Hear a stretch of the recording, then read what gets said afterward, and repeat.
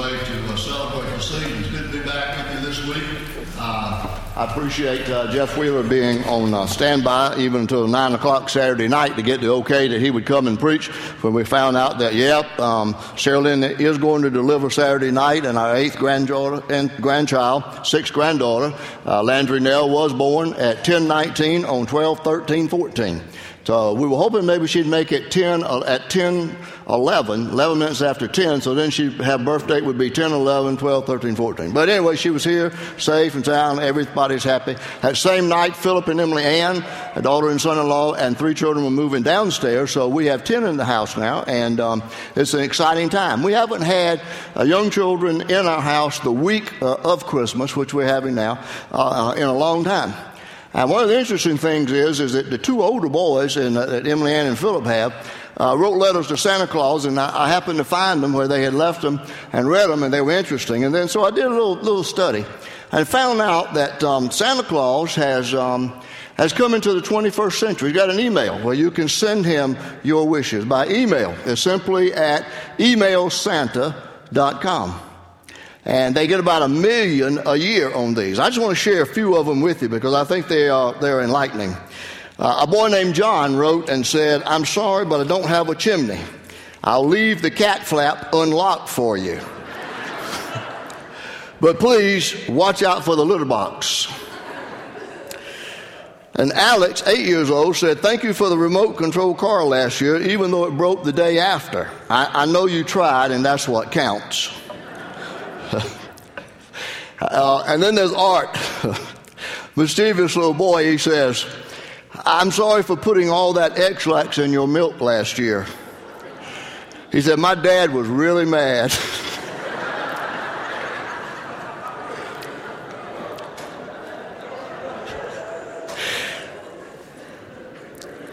Oh, I bet he was busy that night too. A girl by the name of Christian emailed Santa and said, "Mommy and Daddy say I've not been very good these past few days. How bad do I have to be before I lose my presents?" And then Roseanne, 11, though, has got a very legitimate letter she sent. Simple question. "Do you know Jesus?" This is to Santa now. Her letter says, "Do you know Jesus is the real reason of Christmas?" She says, "Not to be mean, but he is."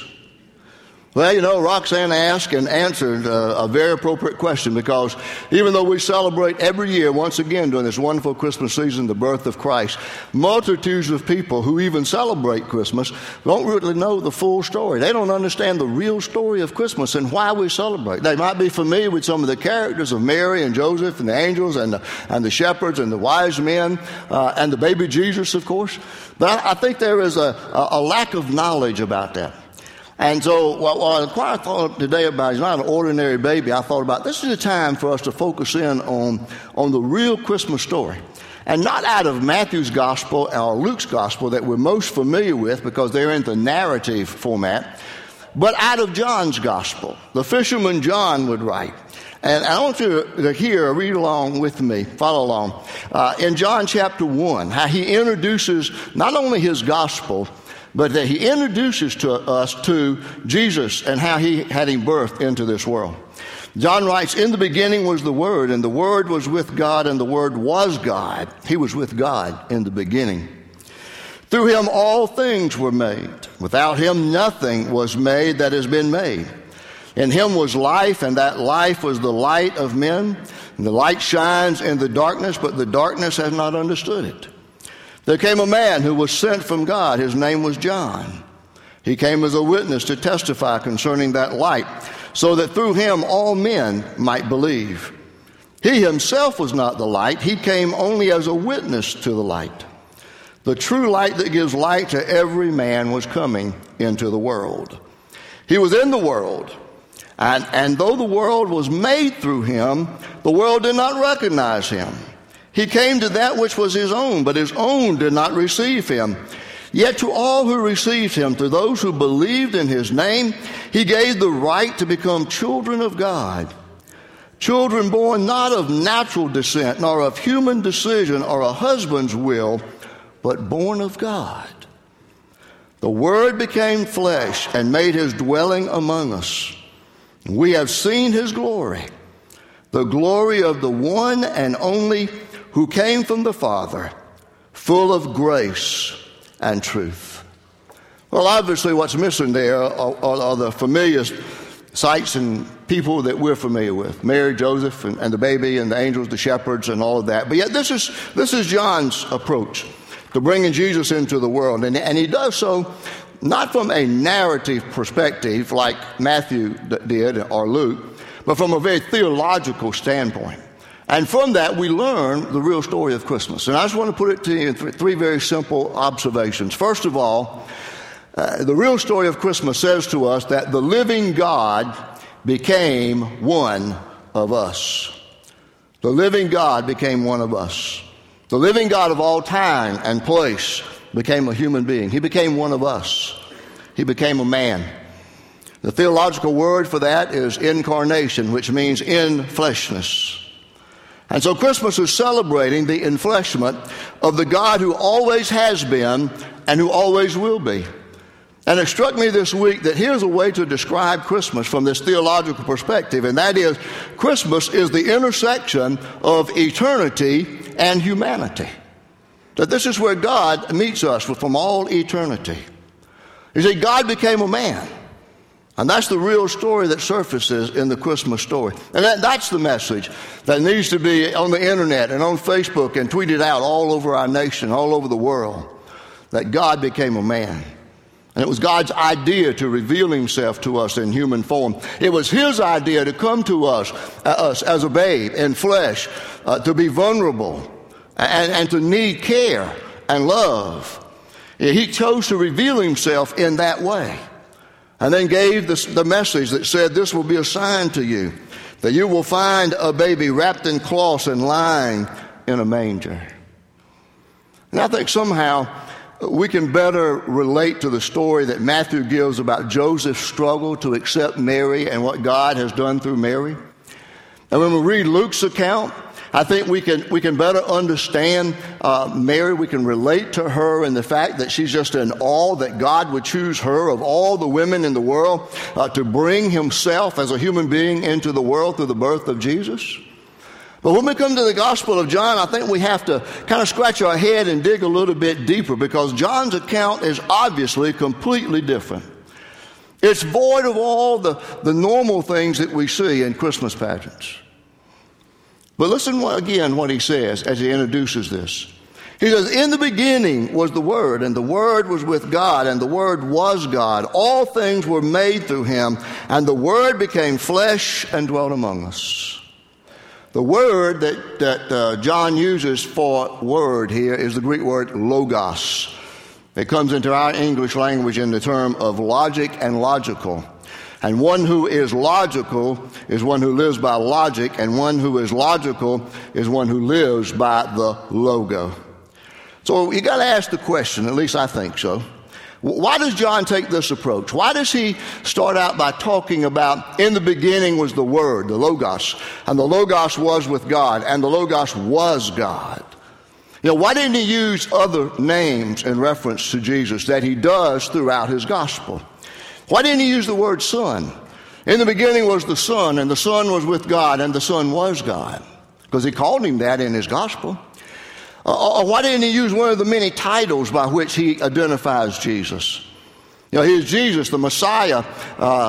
He is the Lord. Why didn't he say, in the beginning was the Lord, and the Lord was with God, and the Lord was God?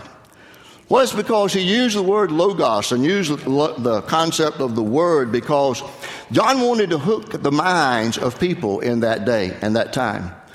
And for the prevalent mindset in that day, the Logos, the Word, was that by which the living God communicated to humanity. See, the Logos was not personal in any means, but it was the way that God communicated to his people. And they based that on simply Genesis 1. That says, in the beginning God created the heavens and the earth, and God said. You see, that's the Logos. The Word is the means by which God acts in the world, creating, revealing, and redeeming. I guess we could say in short that the Logos, or the Word, is God's way of expressing himself. And God chose, during the birth of Christ, in this Christmas season, to come to us and to be vulnerable and helpless as a babe, to take on human flesh. This God, who has existed from the beginning of time and before, has come to us to be one of us. Now, the second observation then is this, and that is that the creator of the universe became a creation. John is very careful in his writing to be theologically sound, to say that everything was created through the Word, that is, through Christ, and nothing that is was created without having been created through Christ. And so what John wants us to understand is that when we know that the Christ was born as a babe, that Mary's child, the man from Galilee, the one who walked and ate and played and loved other people, was real flesh and blood, and that he was none other than the maker of the entire universe. That helps us get a better handle on the fact that when we read through the Gospels and we see Jesus, who loved to be with people and who enjoyed life so much, that he would laugh so much in the process of life that the religious persecutors would declare that he was drunk. Or the man who weeps so deeply at the death of his friend Lazarus, that this is none other than God in the flesh. This is the creator of the universe. And this God who rested beside a well and asked a Samaritan woman to bring him a drink of water is the God of all creation who has come to earth. And God, through Jesus Christ, is the one who created everything, and in doing so, created the atoms of hydrogen and the atoms of oxygen, and then decided that it would take 2 atoms of hydrogen and 1 of oxygen to make that water. Isn't that absolutely amazing and mind-blowing? It's almost unbelievable. In fact, for some people, it is. Think about the world around us and the beauty of the splendor of the night, and especially as you read the Christmas story in Luke and about what was taking place that night. Those who study the nights and the skies tell us that by conservative estimate, there are about 10 billion trillion stars in the known universe. That's 10 billion trillion. That's 10 followed by 15 zeros. I don't have that kind of account in my banking account. Maybe you do. But what he says is, by him, by the Logos, the Word, who is Christ, all things were made. At the center of our solar system is the star that we call the sun. And every minute the sun pours out 6 billion quadrillion calories of heat. How many is that? That's 6 followed by 27 zeros every minute. And John says, by him all things were made. And yet scientists will tell us that the energy produced by our sun is nothing compared to a galaxy fairly recently discovered by astrophysicists that's 300 million light years away, and it shines with 2 trillion times greater energy than our sun. That's 2 trillion times greater. Now, those numbers just blow me away. There's nothing I can make the comparison. I threw the thing in there about money is that normally if you can make a comparison to large numbers or small numbers to money, you can understand it. There's no way you can really understand this. You just have to accept it. So here's how we apply it. Think about it this way. When Caesar Augustus thought he ruled the world, the one who spoke, all those galaxies and the stars and the whirling space lay speechless in a manger in Bethlehem. When Quirinius was governor of Syria and proposed this ridiculous tax, all of which God used in his time, the star maker himself entrusted himself to a teenage Jewish girl. And when Herod the Great was strutting his power across the world, God the Logos needed a mother to feed him and to change his diapers. Many people have tried to express it in comprehensible ways, and maybe C.S. Lewis came the best beyond the gospel accounts when he said, the creator of the universe became a creation. In our world, too, he said, a stable once had something in it bigger than the whole world. Now, here's the third observation, and this is where it really takes on personal meaning for every one of us. The living Word transforms our world. That's the reality of why God came to us. Not to show himself that, hey, look what I can do. I can make myself as the God of all time and place and the one who created everything and part of this great triune God, that I can become a human being as well.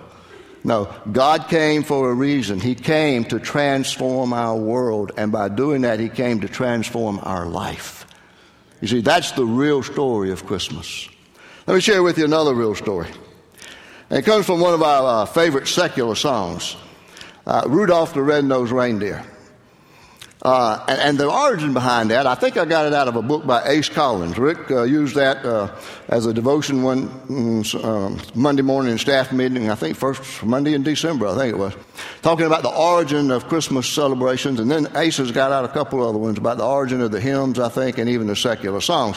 Well, the origin of Rudolph the Red-Nosed Reindeer goes all the way back to 1939 when the department store Montgomery Ward wanted a poem about Christmas to put it in kind of a comic book form so that they could give it out to the children during Christmas. And so a man by the name of Robert May wrote Rudolph the Red-Nosed Reindeer.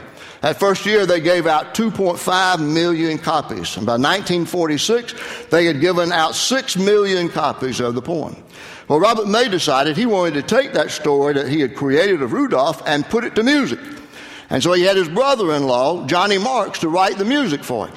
And then they just asked, well, who are we going to get to sing it? So they went to Bing Crosby. He turned it down. They went to Dinah Shore, and she turned it down. Then they went to the man who you hear most of the time sing it, and that was who?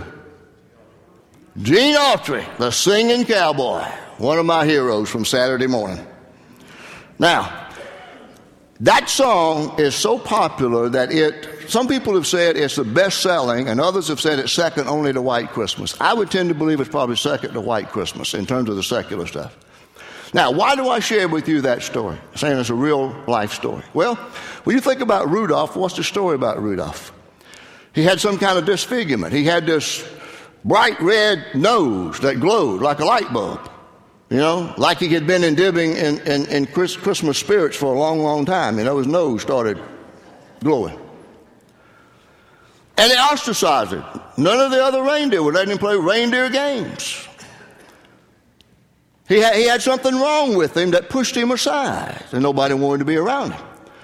But on that foggy night, who did Santa Claus come and use to guide his sleigh? Rudolph. All the other reindeer were amazed. Now, how does that relate to you and me?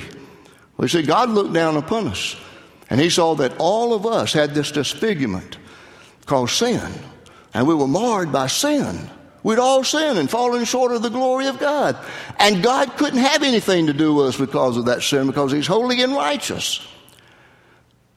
But when he came to us as the babe in Bethlehem, as the Logos, the Word that became flesh and dwelt among us, he came as Jesus Christ. He came so that through his grace we could be accepted and we could be forgiven and we could live in relationship with God. You see, that's what John says in verses 12 through 13. Yet to all who did receive him, to those who believed in his name, he gave the right to become children of God, children born not of natural descent nor of human decision or a husband's will, but born of God.